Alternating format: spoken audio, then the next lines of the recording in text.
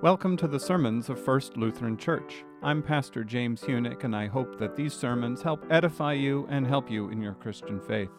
Please join us on Sundays for worship at 8:30 a.m. and 11 a.m. with a Bible study in between.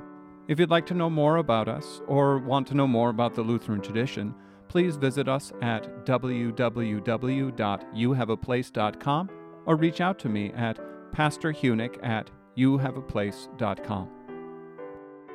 Grace, mercy, and peace to you from God our Father and from our Lord and Savior Jesus Christ. Amen. The season of Epiphany is all about revealing the identity and person and work of Jesus Christ. We see today in the Gospel reading a Savior going out and freeing people as God's anointed by casting out demons, preaching the gospel, and healing the sick. We learn who Jesus is, and it culminates in next Sunday's story of the Transfiguration, where Jesus appears at the top of a mountain with Moses and Elijah, and the voice says, "This is my Son, listen to him."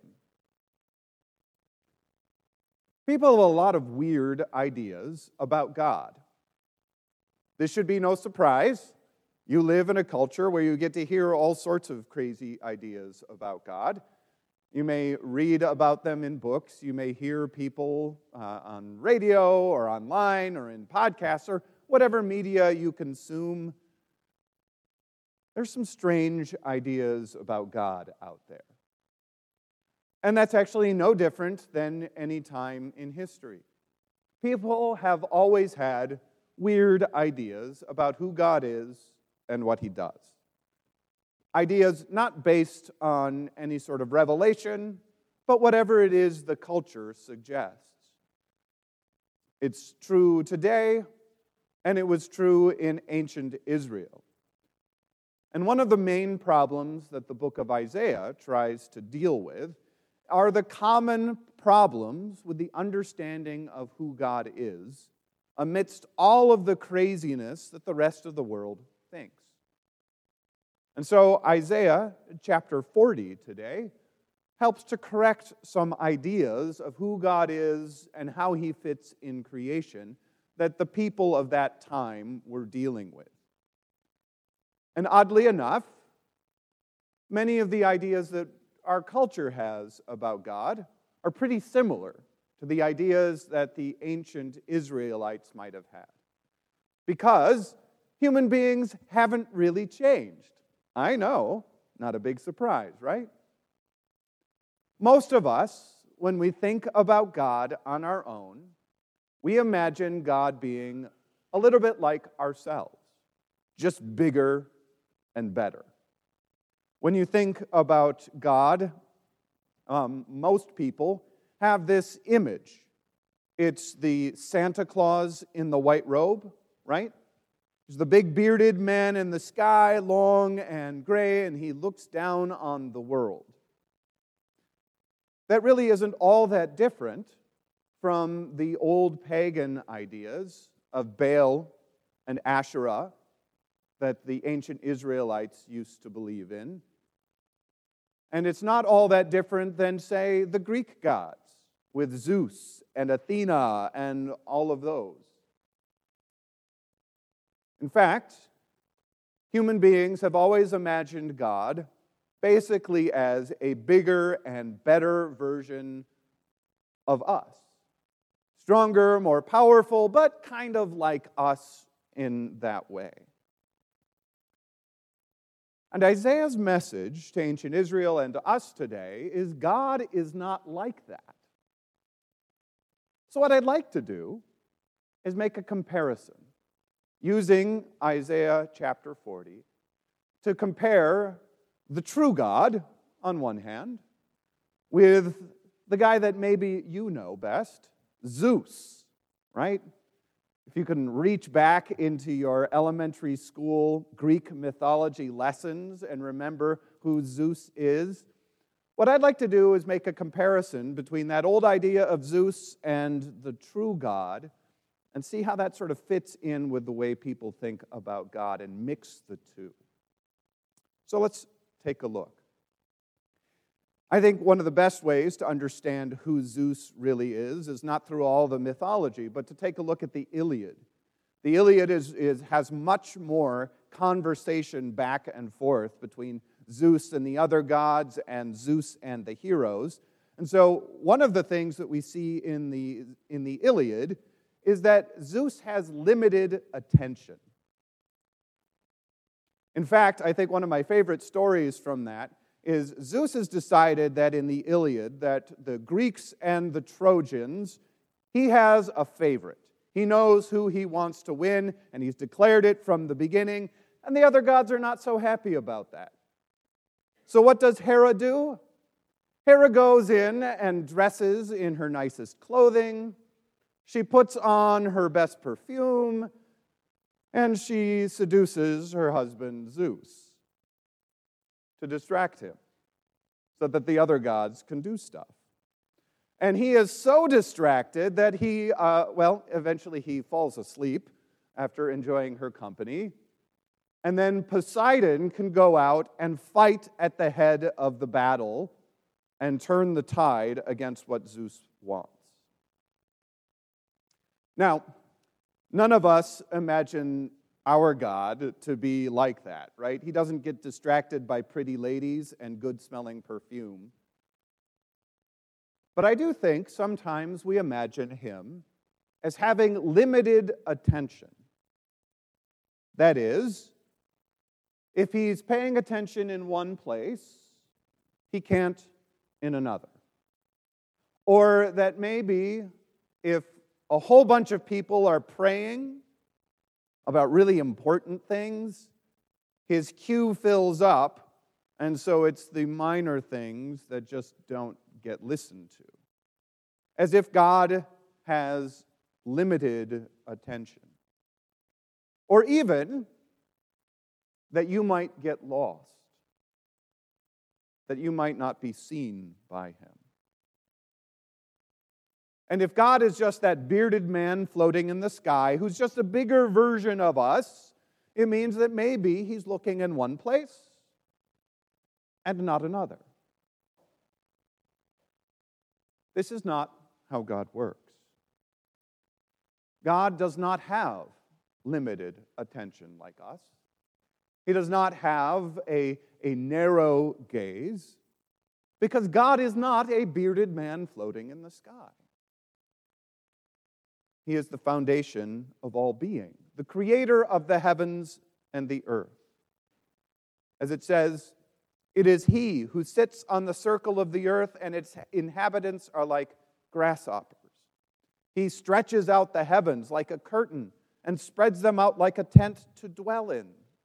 He brings princes to nothing and makes rulers of the earth as emptiness. God does not have limited attention for his creation. He sees all things and knows all things. And you are never outside of his sight. Which can be a little scary when we sin, but it's pretty great when we pray, right? Because there are some times when people think God isn't listening. In fact, I've had people come to me and say, Pastor, I just don't want to bother God with, this minor thing, right? I mean, he's a busy guy.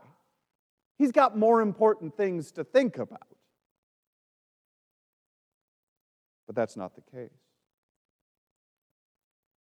I once had a person, I scheduled a time to go visit with them. And it's always funny when I go visit, people often will have a burning question in their heart, and they'll say something to me like, oh, Pastor, I know you're busy, I don't want to bother you with, and then they bring out this important question in their spiritual life, and I think, you should have asked me that 6 months ago. And this is one of those questions. I went to visit a couple, and they brought me in, and we did the chatting, and we visited. And they said that thing. It was, Pastor, I have this question, and I just didn't want to bother. I know you're busy. I feel like God doesn't listen to my prayers. Right? That's a big question, isn't it? Maybe God was too busy. Maybe he just didn't look on them. Whatever. That wasn't a minor problem. That was a big problem.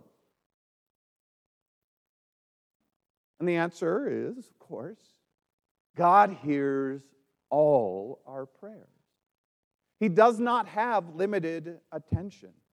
He does not have to go over to Ukraine because there's a war there and ignore the United States. He does not go to the hospitals and like, okay, all of these people are sick, so I can't worry about the family over there. He hears and knows and responds to all things. He listens to you.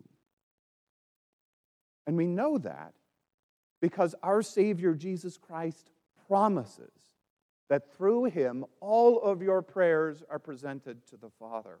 Our great high priest brings everything to him. And God promises to hear. He promises to respond and answer every prayer, whether you feel like they're being heard or not, whether your heart is overjoyed or sad. In all circumstances, your prayers go to the Father.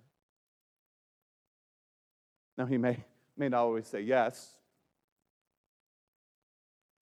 but know that he is there, and he hears, and he cares.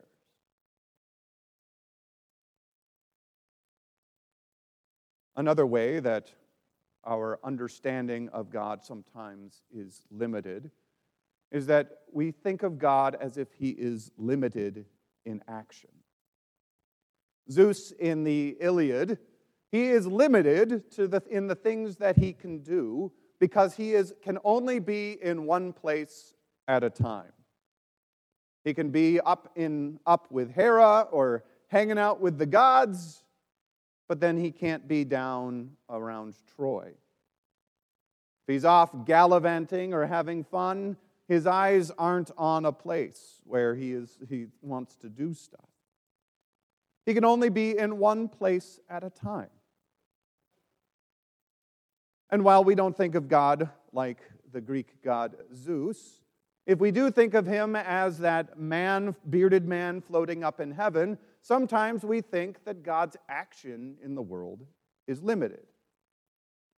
Because if he's up there looking down, it means he's not down here in control of all things and doing things. It means that his fingers only reach down and touch in one spot or another, that he's limited in his ability to intervene in creation. And we know that that is not true. God is not limited in the amount of multitasking he can do. I certainly am limited in the multitasking that I can do. I have one of those brains that once I switch from one task to another, the previous task is as if it never existed. And my poor wife knows that because I walk around the house going, where did I leave my, even though I set them down 30 seconds ago? Of course, she's always got the answer because she's so much smarter than me. But God isn't like that, right? He can be doing all things in all places. He isn't a man floating up in the clouds who just sort of reaches down every once in a while, which is how we know that Jesus Christ can be present in every congregation, in every sanctuary, all across the planet Earth, all at the same time. Because we're not the only place that has Christ's body and blood with us today, right? There are hundreds of thousands, maybe millions of congregations that are gathering together where God has come to be present in a unique and amazing way. God isn't limited in action. It's not like he can have 100,000 pieces of his body and blood and then he says, wait a second, I'm full, you'll have to wait till next week. Right? He can be here in this place with us, doing things by his might and his power, and there is no limit to it. And that's the same wherever you are. That you don't leave God's protection when you go home. You don't leave his area of activity when you're out at work. He is always there with you. He is always there to guide and protect and be with you. And you can't leave that. God isn't like Zeus or the bearded man in the sky. He's unlimited in his ability to act in the world. And even more than that, he is unlimited in his power to act in the world. See, Zeus is quite limited in the Iliad. Even though he is more powerful than all the other gods, he spends a lot of time threatening them to try to get them to do what he wants. And in one book, there is a long thing about how if they all teamed up against him, he could still fight them all. And even if they had the strength of them all, they couldn't lift the things that he can lift. Which is really kind of petty for a god, right? But no one accused Zeus of not being petty.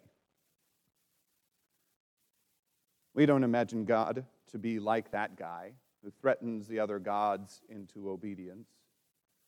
But sometimes, when we imagine the bearded man in the sky in the white robe, we act as if creation is sort of running on its own. The natural world just sort of happens. And every once in a while, God intervenes. And that sometimes things happen that are out of his control. And we do that often to try to get around the bad things that happen in creation. As if God could not be there with his power and his action when a car accident happens, or cancer, or tragedy. And sometimes we say that God withdraws his hand over us. Or no, that wasn't God, that was Satan.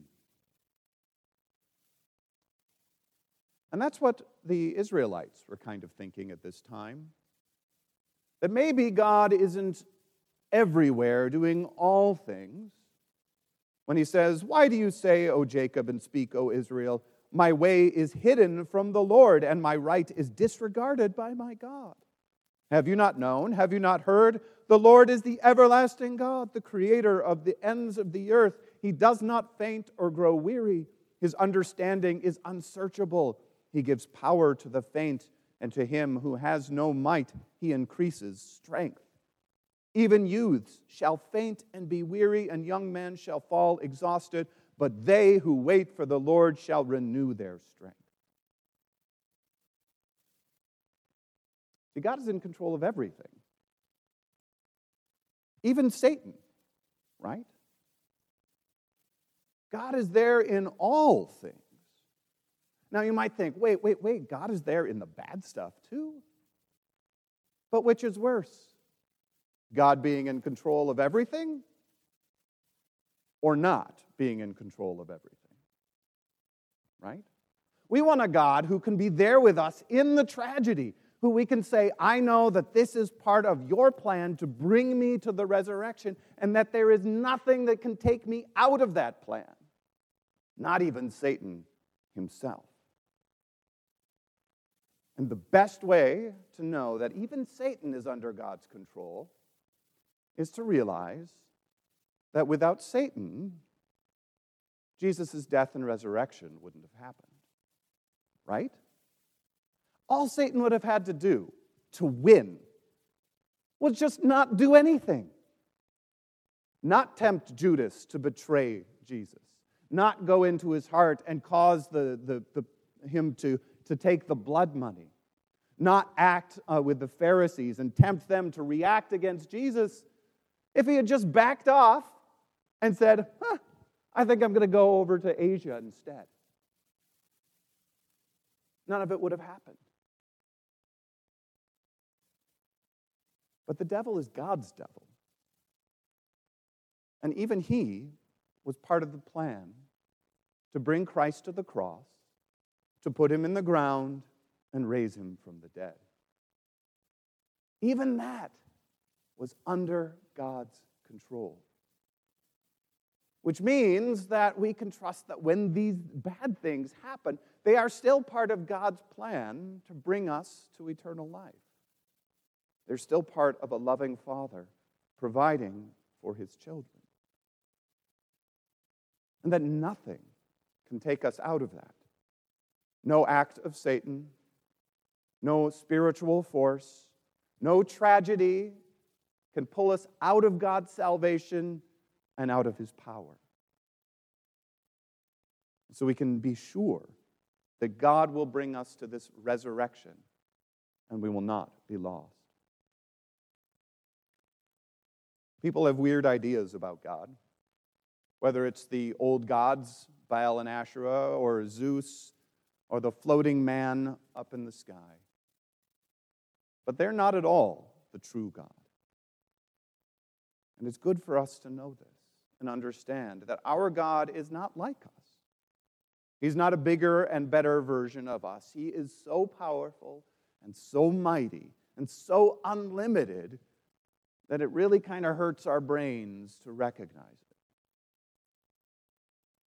But it's good, because only that God can save us the way we need him to. In Jesus' name, amen. Thank you for listening to our sermons. If you have any questions about anything that you've heard or anything about the Lutheran tradition, I would love to answer them. Please contact me at pastorhuenink@youhaveaplace.com.